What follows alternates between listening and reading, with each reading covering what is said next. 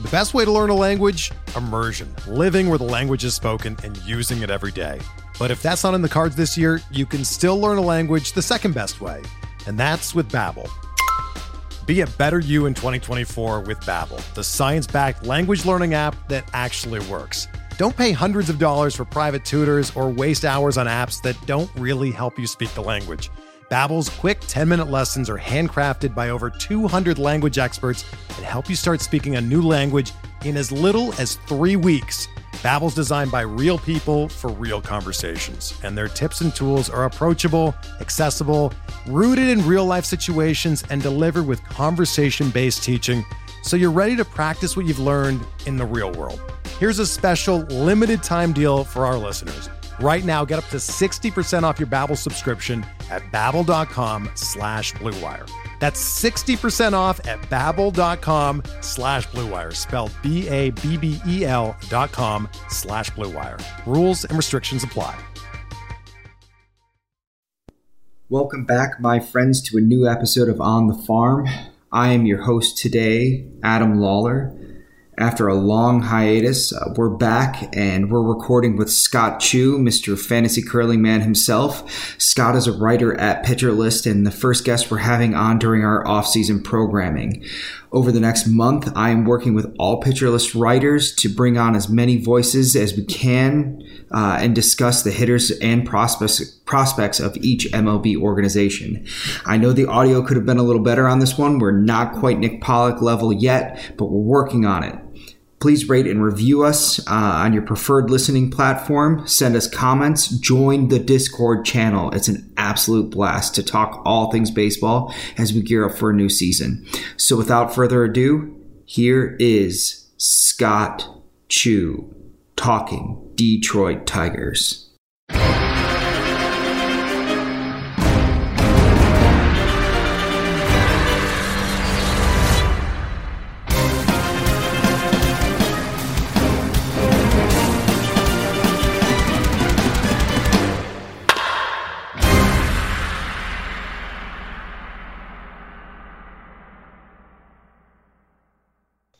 So I'm guessing that you decided you volunteered as tribute for the Tigers outline because you're in Michigan and you're a Tigers fan. Yeah, that and the Tigers were going to be one of the first ones to come out for the hitter previews. So it was like someone's got to do it. Everyone's asking me for like a sample. So I was like, well, I might as well throw it together because I was at First Pitch Arizona anyway. So I was kind of like in the fantasy mode. I was like, all right, I'll throw it together. Plus, it was kind of the easiest one to put together because so many of their hitters are garbage, and you don't have to say anything. And you're a bit of a masochist, so you're just gonna put yourself like, in that torture. Yeah, it's like I don't need to do a ton of research on like Heimer Candelario because he's like not that good. Like, hey, he could be. He could be. No, he can't. Top 16 third baseman. Yeah, like he's. But like it's kind of nice because like the only people you're talking to is some of these guys. Well, with a lot of them are like 15-team, like NFBC style format where it's like this guy might be interesting to you, and like quite frankly, I'm like on a limb with Victor Reyes in this thing, but like it's very possible he's like all four outfielders are just like part-time guys, and none of them retain any value. All right, well, let's talk about one outfielder that I'm particularly interested in from a dynasty perspective, and then you tell me why he's only a fourth outfielder. All right? Is it Christian Stewart? No. Oh. I think Christian Stewart is garbage. But yes. we can get into that in a minute. I want to talk about Jacoby Jones. Okay. Jacoby Jones. I mean, he's Jacoby Jones. Like the problem with Jacoby Jones is I'm like I think what's good is the Tigers are kind of dead set on letting him hit like early in the lineup, right? Like they want to give him every chance. And first of all, the way they got him, they traded. That was the Joakim Soria trade. They traded him to the Pirates and got this kid, and it was like kind of exciting at the time.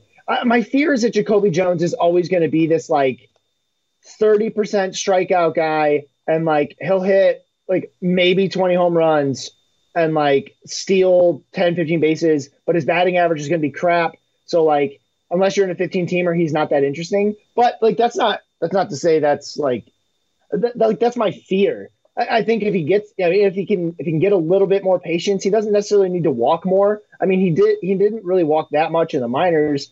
But if he can like cut down the strikeouts just a little bit, like maybe there's a 2015 guy there. Yeah. So you think that 15 is his ceiling on the stolen bases? And here's where I'm coming from on Jones's value is the fact that there are no stolen bases anywhere, right? You have like Trey Turner, maybe D. Gordon. You have who else is out there really? I mean, like you're talking about Alberto Mondesi, and then some other random players among the group. If you can find an outfielder that can steal 20 stolen bases and hit maybe 20-ish home runs, like right around there, like if he could hit his ceiling, he's pretty valuable at that point, right?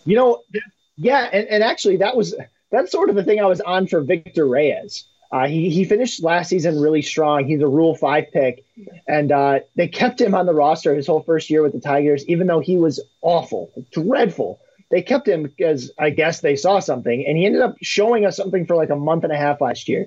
And what I did see is that the Tigers are willing to steal at the like with the early guys in lineup because like how the heck else are they going to score runs, right? Like right. They have like no hitters, and the ones that they have, like they got some guy, like they added 2 guys that like help the fantasy value of these fringe guys a little, right? Because at least there's actually hitters in the 4, 5, 6 spots, sorta. But yeah, I mean, he can do it. He could, but yeah, he's really like it's probably not a gamble I'm taking in any. It's hard because I wrote this like thinking about it from like 12-team redraft. And in 12-team redraft, Jacoby Jones is like barely watch list just because of the depth of that league. But if you're in a 15-teamer, you're in one of those deeper dynasties where you keep like where you have like a large bench. I think he's worth like throwing on there because again, he might get the steals. And right now there's guys that steal lots of bases and there's like guys that don't steal any. And what we've seen is a lot of the guys you used to be able to count on for 15 to 20 are now like 10 to 5. Right. And it's just because baseball strategy has changed. Right. By the numbers, stealing isn't that like getting a single and a steal. If you look at things like linear runs, like getting a single and a steal just isn't as good as a double. Like you'd rather have guys hit. So teams just like it's kind of like it's funny. I was looking at Jose Altuve. I was like, why isn't he stealing as much? And mostly, like, there's a lot of reasons you can look up. But one of the things that happens is like Astros just get a lot better, and as they get better, he stops stealing bases. Right? Like now that he's got Bregman and stuff on, he doesn't need to steal. They have real hitters that'll just drive him around. What does he need to steal second? Right, but in direct contrast, the Tigers are not the Astros. Yeah. And they have nothing to lose, and so they're going to go ahead and take chances along the way, right? And so from a fantasy perspective, when I'm looking for those people that might steal bases because it is such a disparate landscape right now, I am looking at those bad teams who will take risks and gambles, and I think that the Tigers have, like you said, Victor Reyes, Jacoby Jones. I mean, Travis, is it Demerit or Demerit or whatever that? How do you? Oh, I knew this last year, and I'm not gonna lie, I don't care about him enough to like look him up all the time. What Tigers player do you care enough about? What guy do you look at and you're like, oh, okay, maybe. The pitchers look great. Okay. And the ones in the minors, right? So like Mize, Manning, Skubal, really like those guys. I got to see Riley Green like for one game last year. That's actually where I met the guy who like runs the curling website. Oh, okay. We went to a Whitecaps game to see Riley Green, and he didn't like have any hits or anything that game, but like the sound of the ball off his bat was different than everybody else that was out there. Right. And he looked like a kid that was going to go to the majors. But yeah, so like I don't know, the Tigers right now, it's a pretty dismal landscape. Like CJ Cron is actually going to be really interesting, I think. Yeah. Because of what he would have been interesting wherever he went, but he's extra interesting now because he gets a full-time job. Nico Goodrum, Yeah. He's a little interesting because he can steal some bases, and he's gonna keep a lot of eligibility. It looks like he might still start every day. Like even though they got a guy to play second base, he'll probably be the starting shortstop. I think they kicked Willie Castro out of the starting lineup, but there's the hard thing with the Tigers is they had one batter qualify for the batting title last year, and it was Miguel Cabrera of all people. And looking at their roster, Scope and Crone now look like guys who could do that have a job that could be healthy enough to qualify for a batting title. But on the rest of the roster, all you see is a bunch of guys who may not play that position every day. Right. Candelario will likely share time with Dawel Lugo. All four outfielders, I think Reyes, Jones, Stewart, and Demerit, they're all going to rotate around. Yeah. They're going to tune a little. They're going to have hot and cold streaks because all of them, swing a lot. And miss a lot. So it's hard to yeah. And then there's guys that we're not even talking about where, I have to update my article.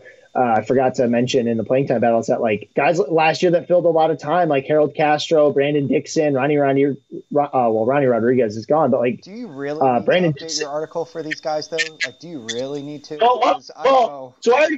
The fun thing about it was I basically just took them out already. They're not in it anymore, but they're still in the playing time battle section. Because I said that they were going to miss and match at first, second, and third, and now it's they're going to mix and match at third and outfield. Yeah. That's it. Yeah. And it's hard because from a 12-team perspective, there are on a 12-team league, redraft especially if you're just in the standard Yahoo where there's no corner, no middle.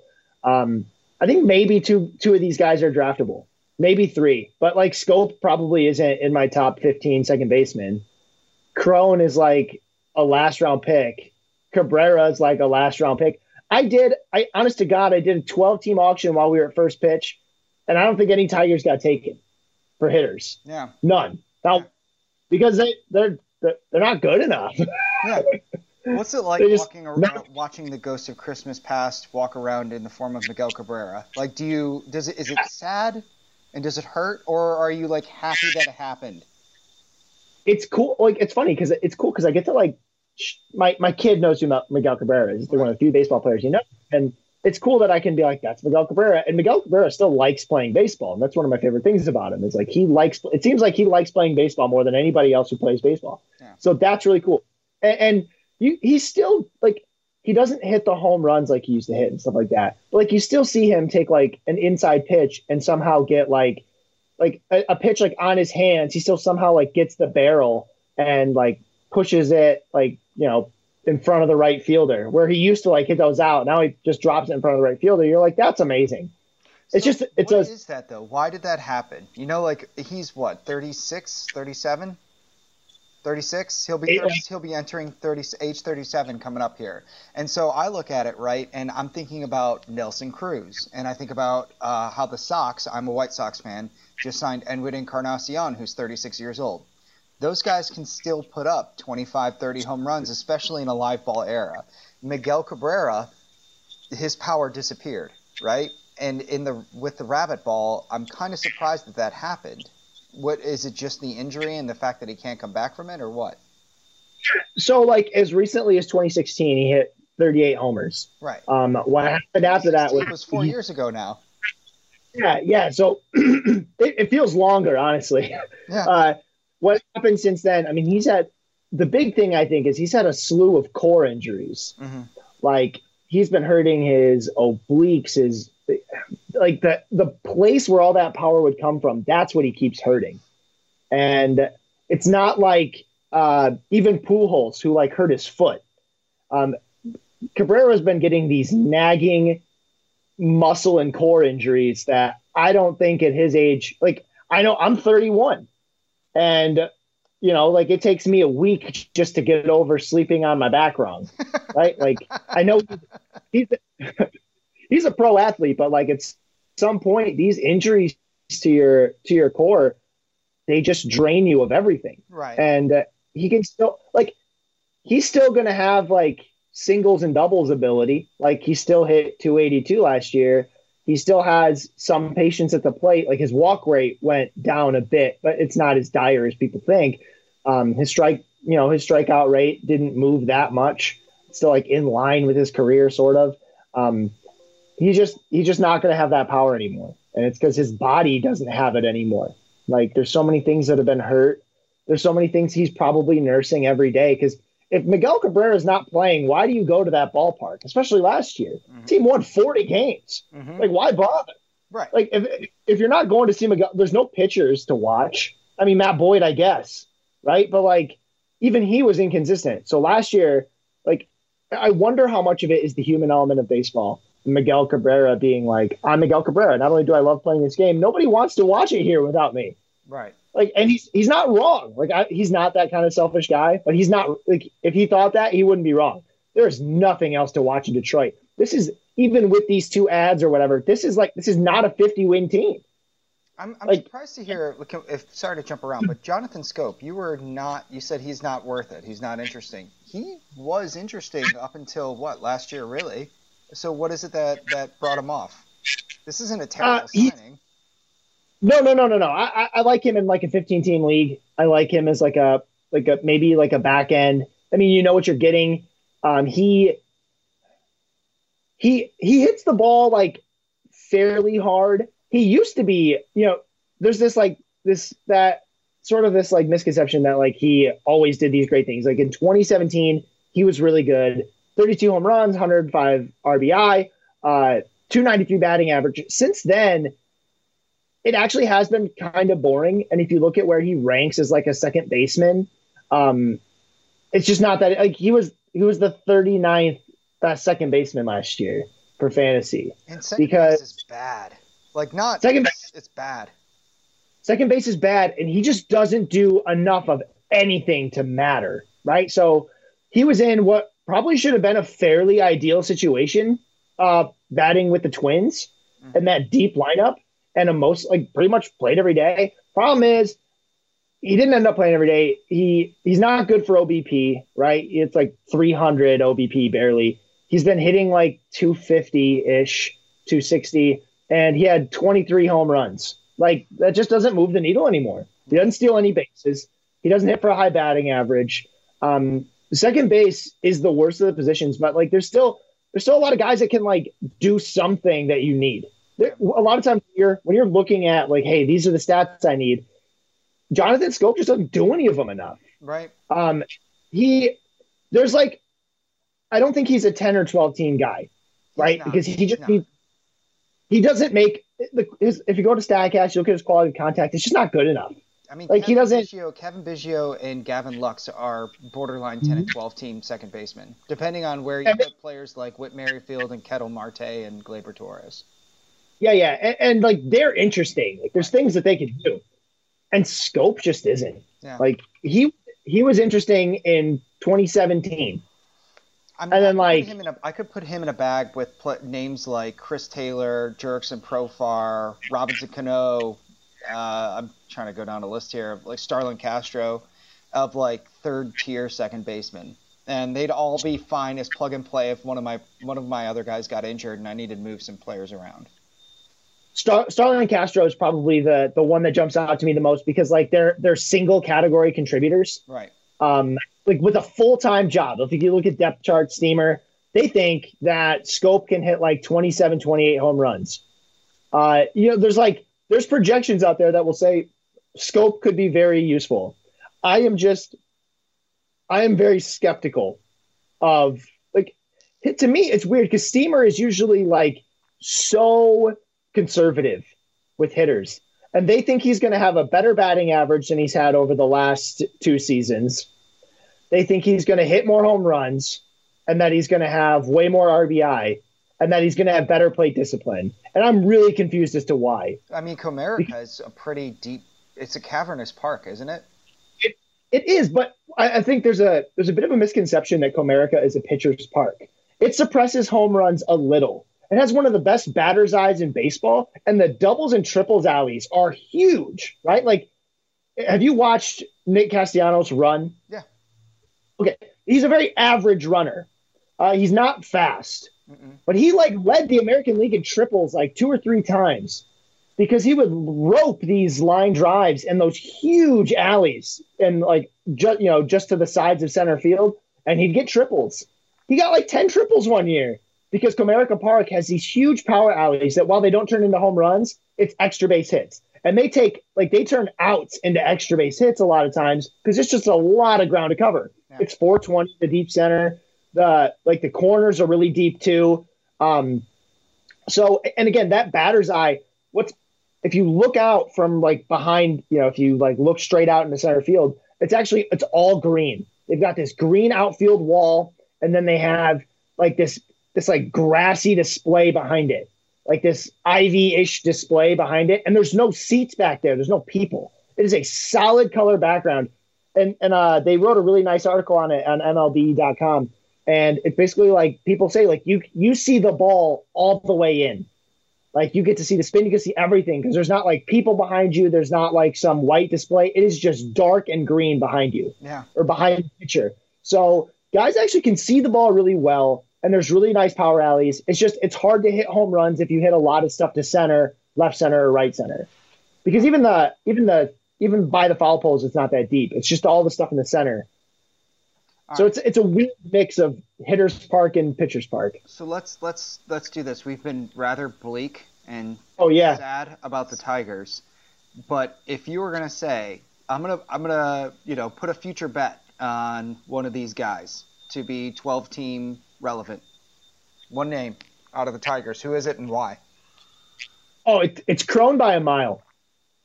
And so go ahead. CJ. Yeah, so it's CJ Cron by a mile. He was also, he's also a former Twin. He hit 30 home runs in 2018, hit 25 home runs last year. He actually, what's funny is he had that 30 home run breakout in 2018 with the Rays, and we were all like, oh man, like how's he going to follow it up? Can he do it again? Last year, he only had 25 home runs because he only played in 125 games because the Twins had a big roster crunch. Like they just had a lot of hitters. They had 10 hitters go in like the top 250 picks in fantasy last year before the draft. Like we were drafting 10 deep on their lineup, knowing that not all of them could play every day. That's how good their offense was, and we saw it in the regular season. They like set a record for slugging. Right. He actually hit the ball better last year than he did in 2018 when he quote unquote broke out. 15% barrel rate, 548 expected slugging. The guy hits the ball really hard, 91 mile an hour average exit velocity, hits the ball really hard. He's going this Comerica Park where on one hand you're going to think, oh, he's not going to hit as many home runs. I think 30 home runs is well within the realm of possibility. And whatever it isn't a home run, he can absolutely crush into a double or triple. The RBI won't be where you want them to be because it's the Tigers and just not many guys are going to be on. They're not a very good offense. But he could absolutely hit 30 to 35 home runs. He could easily hit like 270. And, he can get like 80 to 90 RBI because he's going to hit fourth every single day, right? And it's not like Miguel Cabrera being ahead of him is going to slow him down. Cron isn't fast either. Right. So there's a real chance that he becomes a relevant first baseman for a lot of people. And he's one that you really don't have to pay for. So, if you're in a 10 or 12 team league, you can draft him at the very end or even watch list him depending on how you attack first base in your draft and very easily pick him up for a above average batting average and all the power you expected out of the position unless you drafted like Pete Alonso, right? Like he could really be that. And he's probably the most valuable and before they signed him, actually, my bet would have been Goodrum or Reyes or just as easily Jacoby Jones because one of those guys could steal 20 bases. Like after Cron, that's it. Yeah, one of those guys could steal 20 bases, and that's potentially valuable. And like Scope, I guess, if you're desperate for like second base, but he should be like on your watch list, and then your second baseman gets hurt or Scope gets really hot. Like he's not a guy in a 10 or 12 teamer like you want to draft. Right. Like none of the outfielders are either. Right. Like Cron is the only one you might want to consider drafting. And even then, if you're in like the Yahoo standard format that doesn't have like a required corner infielder, don't. Yeah. Like, don't draft him. Just watch list him and see what happens. I think that's kind of interesting just from the Tigers' perspective, right? If you're thinking about it from a deeper league, 12 team is not going to be worth it. But in those 15-plus team leagues, these players, while they're not very good, they will have the plate appearances that are valuable in those deeper leagues where, hey, I need to find somebody who's going to get 500 plate appearances. And they become more valuable as the leagues get a little bit deeper. Not to say that you should take a 0, right? You should probably take a chance on a Jeimer Calendario or Miguel Cabrera or CJ Cron. More so, in my opinion. No, you're right. Like in we can get to the podcast soon. I'm kind of ranting here, but I think that when you look at the lineup for the Tigers in a 15-team league, there's a lot of intrigue around, right? Like if Kristen Stewart gets hot, I don't think he's that good, but the dude can hit home runs. Yeah. Like he's really strong, and he's going to get playing time against every righty. He's like one of the only lefties on his team. So he's going to get a ton of playing time. In a 15-teamer, there's a lot of reasons to look at a guy like Goodrum who can fill a lot of positions. And when, replacement value is so low, Goodrum has some power, gets some steals. That's out there. Miguel Cabrera's batting average will always make him like mildly interesting as your corner infielder if you kind of waited it out, sort of like, I mean, he's not going to do what Yuli Gurriel did last year, but nobody ever expected that in a million years. Mm-mm. But like a guy who can hit like double-digit home runs and get a lot of batting average has some value in a 15-teamer. Like Victor Reyes could steal some bases. He had a high batting average at the end of the year. That's interesting. Scope is worthy of a middle infield spot in a 15-teamer, no doubt. Maybe as a back-end second baseman, but you'd have to believe in him a lot more than I do. The only guys that you don't care about are the catchers, Romine and Grainer, because they're garbage. But like all catchers are sort of garbage. But like Romine had this like 281 batting average last year that's going to make people draft him. But he's like a 240 hitter, 250 maybe. So like he's a back-end catcher replacement in one of those leagues. But like that's it. So you don't care about the catchers, but there's value there for 15-teamers. It's just the 10 or 12-team leagues that there's those, like every position is deep enough where you don't need these guys. All right, so let's shift our focus and talk about prospects for a few minutes. The best thing about the Detroit Tigers is their prospect pitchers, and if these names can grow into a Max Scherzer, a Justin Verlander, a David Price, and Rick Porcello, then they might end up being World Series champions one day. So if only the Tigers had those names on that roster now, who knows where they could be. So it's so sad because they had them all and they were so good and they were always like one thing away and everybody knew it and it seemed like nobody cared. Like I'm not saying they didn't try to address the bullpen. They did, but they tried to address it in the worst possible way. Like signing like a 38-year-old Joe Nathan. They were like, "Oh, we solved it." Like, no, you didn't. That never solved anything. But here we are. Is the guy that owns the Tigers? Is he the one that owned Pizza Hut or Little Caesars? I'm pretty sure. Mr. Illich, and the family still owns the Tigers and the Red Wings, and Little Caesars. And I remember every time me and my buddies would go and get like a hot and ready, we'd be like, get 10 more and they might finally get us a closer. Like that was the joke.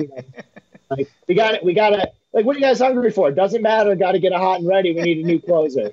Like, didn't work, but we tried. So, Pitcher List is doing a dynasty mock draft right now. Travis Scherer put it on.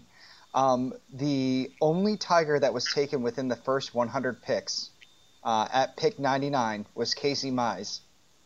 So, how do you feel? Are you jazzed about Casey Mize? Are you worried? Is it and from a Detroit fan perspective, are you relatively worried about the idea that your entire future is staked on a bunch of young arms? That's a lot of questions. So like there's always this thing that they're like, oh, no such thing as a pitching prospect, blah blah blah.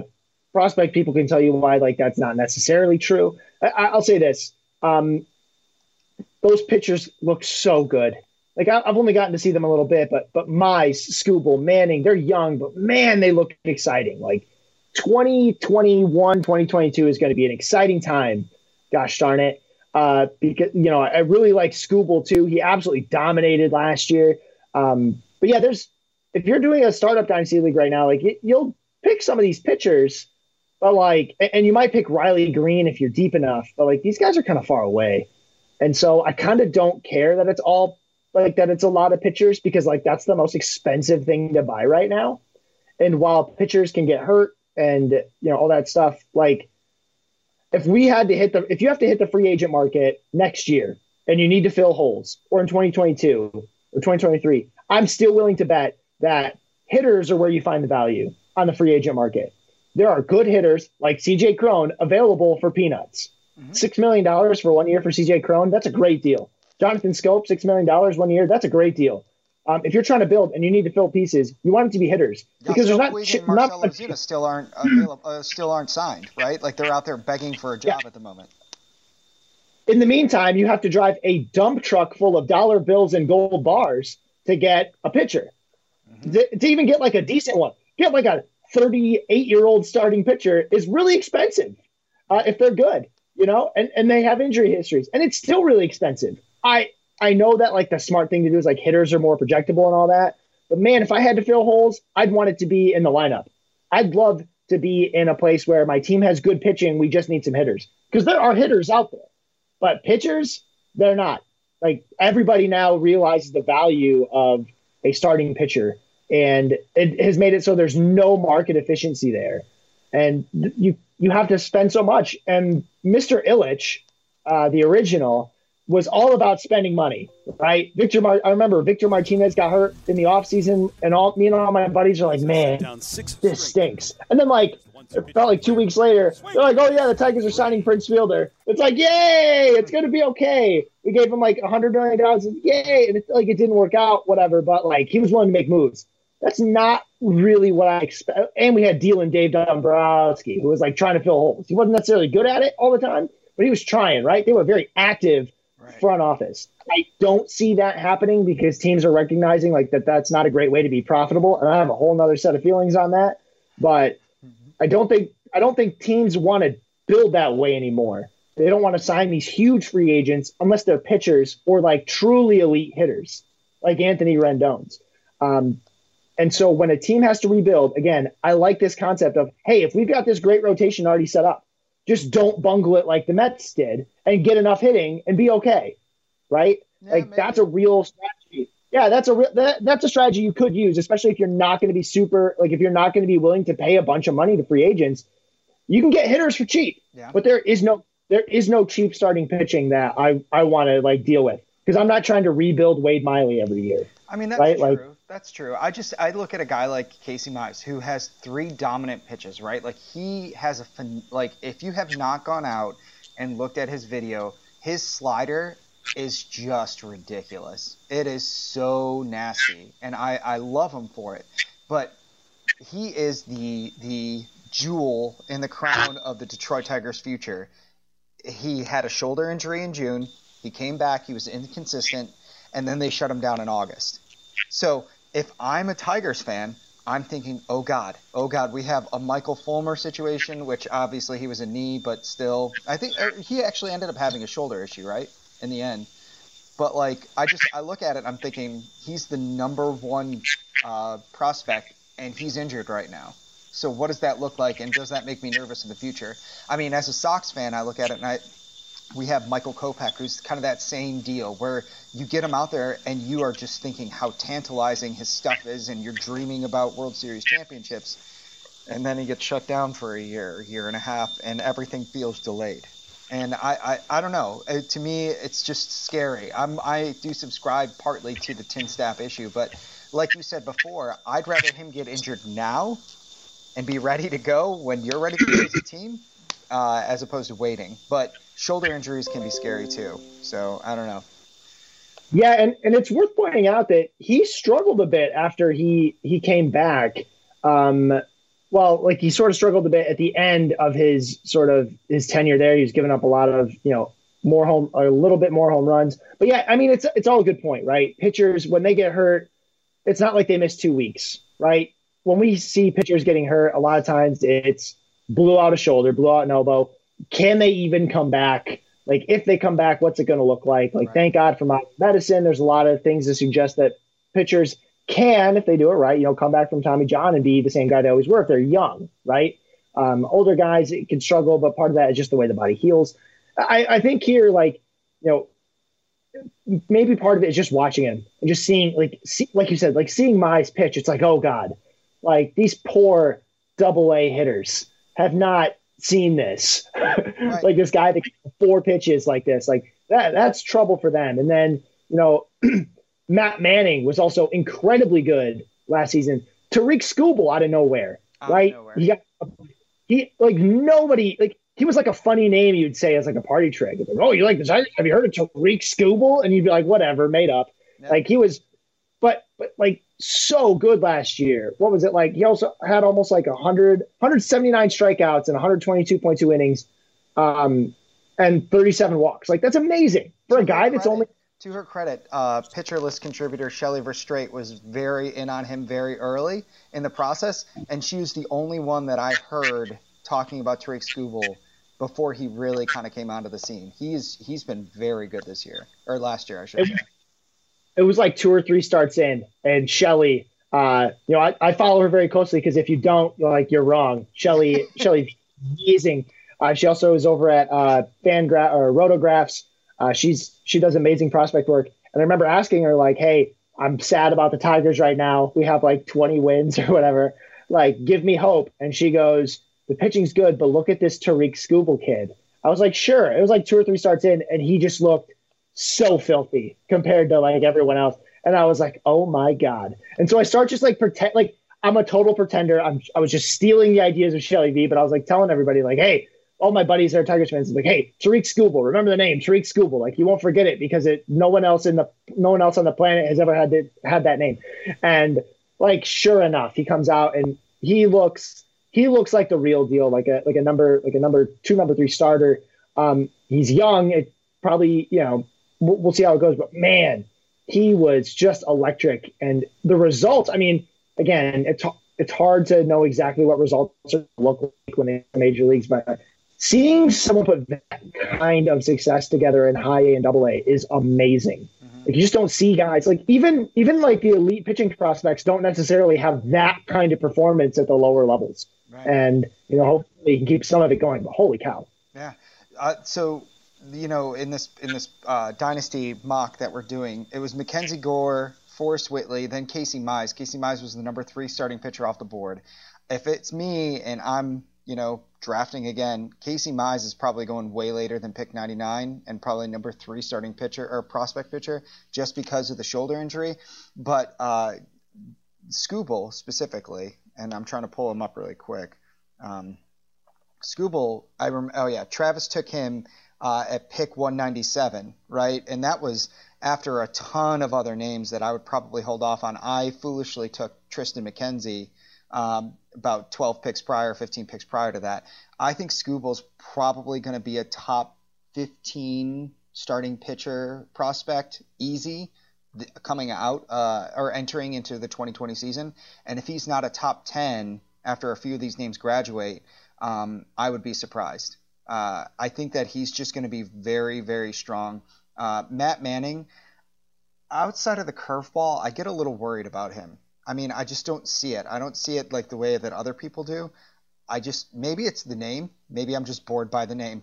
But Matt Manning just seems like a very prototypical, maybe number 3, number 4 pitcher that never really puts it together. I mean, I don't see him turning into a Blake Snell. I just don't think he has the velocity for it. But that's just me. I don't know. Do you have any thoughts on Matt Manning?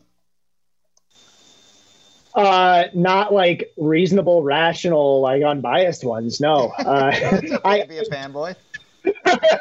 I really like Matt Manning. As far as the Tigers are concerned, if I was just looking at prospects, and was doing like a startup just prospects draft like for this year, I'd have, I think, 4 guys in the top 50 for me, and Matt Manning and Casey Mize would be at the top of that list. Like they to me are like, they are maybe, top 15, top 20 guys for me, like somewhere between like 10 and 20, both of them. I think that they're really, I think they're both great. I mean, the thing about Manning is he's already spent a bit more time in Double A than like Mize has, obviously, because he's been around a little longer.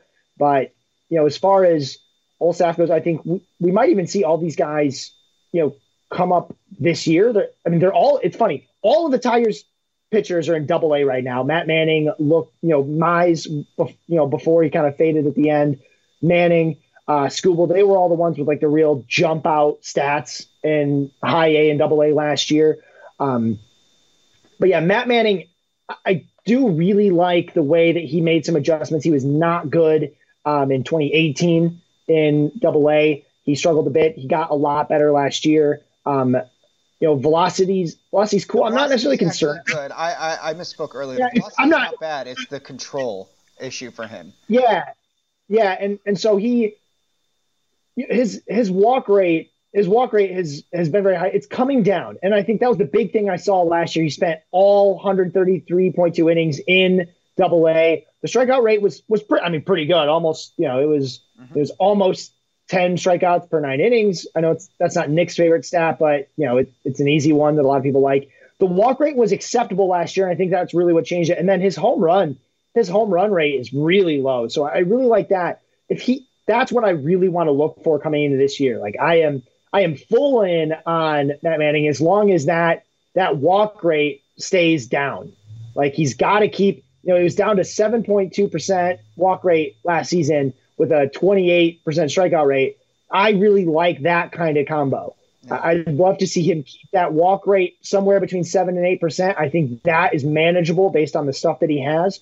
But if you start seeing that walk rate creep back up closer to 9, 10%, it's going to be bad, especially at the major league level where hitters are far more discerning. Yeah, I see the 191 average, the 259 BABIP, and I know that that's not going to be sustainable, especially against advanced hitting. So I'm going to keep a close eye on him in AAA. I would not be surprised if he struggles once he gets to AAA. I see it, his ERA maybe being around a mid-3, and that being okay. That's fine. That's serviceable.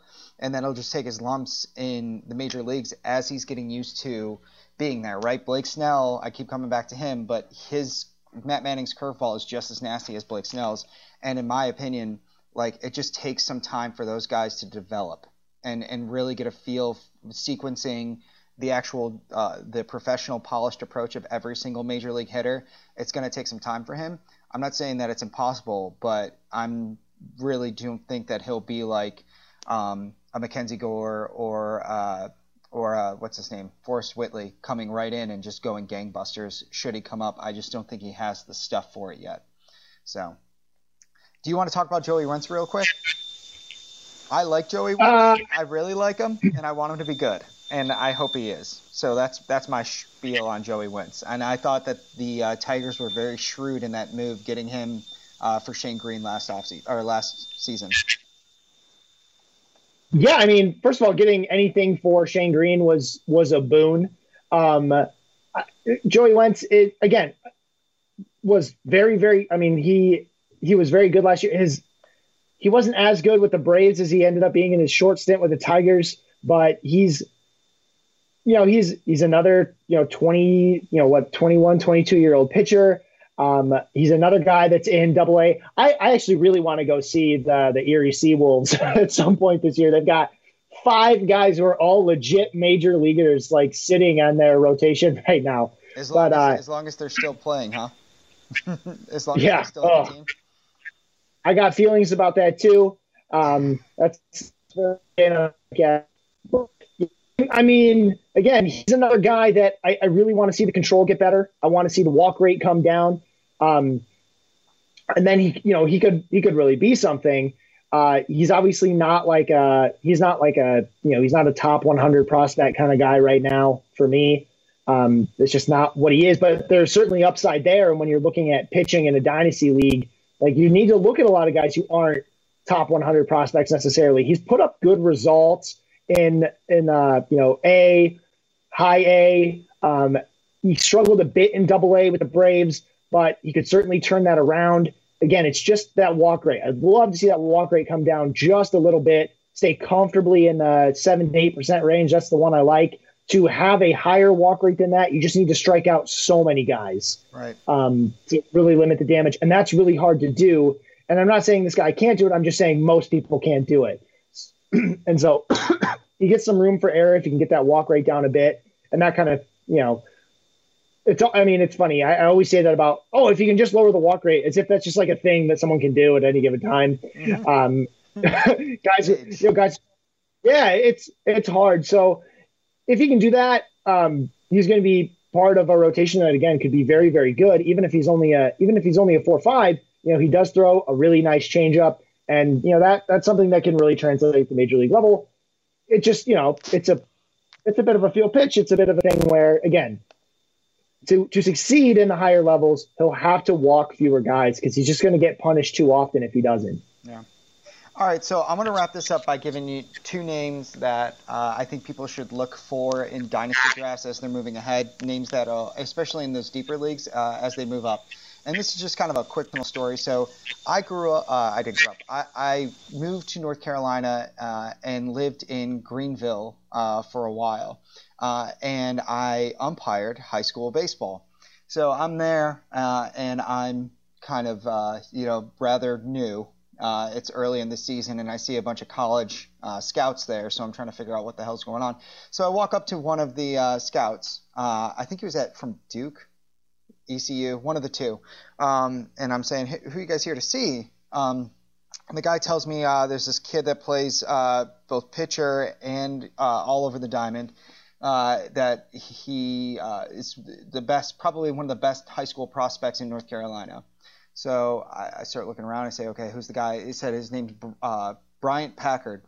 And so I start looking at him. Bryant Packard ended up going to ECU after he graduated from high school in Greenville.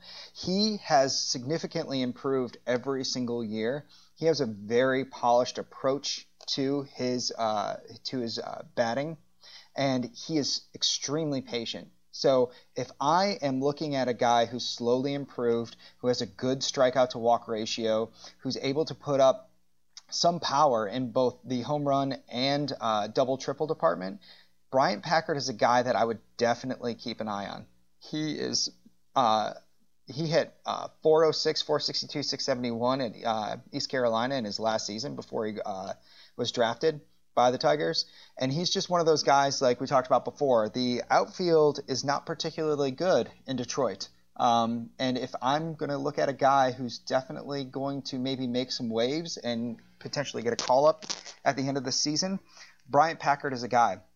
So if you could, grab him late. If not, try to get him on your waiver wire should he post. I really do think that he could be surprisingly good. For as many swing and miss guys that the Tigers have right now in their outfield, Bryant Packard is not that guy. He is pretty much the exact opposite of that. And if you can get a guy that can hit and take a walk, he could definitely be somebody to post 20, 25 home runs at the peak of his career and have a pretty reasonable OPS. I'd go for it. And then the last name, I don't know if you have any feelings on Jose Azocar, but he is a guy that I believe Shelley actually, again, call back out to Shelley, and he was on the Erie Seawolves last year, has been with Detroit now his entire career, and he's slowly improved every single year. He's always posted a pretty good average OBP, but this past season, was it 2018? 2018 and 2019, he's posted a plus 300 and a plus 4, almost a 400 slugging. So, I mean, it's not great right now, but he is definitely somebody that has a little bit of speed and a little bit of power, and he really came into his own in 2019 regarding the power. So, again, another guy that kind of is toolsy, young, could potentially be a late-round flyer for anybody to pick up on. I'm not guaranteeing these guys to come out and just go gangbusters, but you kind of need to take chances, especially in later rounds and in deeper leagues. And Bryant Packard is definitely a guy that I would keep an eye on. Jose Azocar, probably less so, but definitely somebody to kind of watch and monitor this next year as he goes from AA to AAA. Yeah, no, I like both those. I don't know either of them terribly well. Packard was on my radar a little bit just because, like you said, the approach was very, very good. He walks a ton. His strikeout rate is very reasonable. He, we haven't seen him very much, obviously, because he just got drafted, but he was a very interesting guy. He was incredibly good at East Carolina. The one thing I looked up when he first, after he got drafted, his 5th round pick, I looked him up. Holy cow, he was amazing. He won the Triple Crown out for the whatever league he was in. Sorry, I'm not a great prospects guy, but he did win that Triple Crown. He got a small cup of coffee in high A last year. I think that he could continue doing that. It's surprising. I think he's still a ways away from the major leagues, probably like 2022, 2023, which is a long time. And he's a college hitter, so you'd hope that'd be a little faster, but he's got some things to work on. But yeah, his approach is really good. And I like, I'm one of those people that likes guys with a great approach. Azekar, a little different because he's very aggressive, but not like 30% strikeout rate aggressive, just doesn't walk aggressive. He's been with the Tigers for a long time. And he's always been sort of on the radar because, again, he can do a little bit of everything. He can't, like, he's not going to be like a 30 home run hitter or like a 30 stolen base guy, but he can do a little bit of everything. And he's got, at least for the last 2 seasons, he's kept a really high batting average.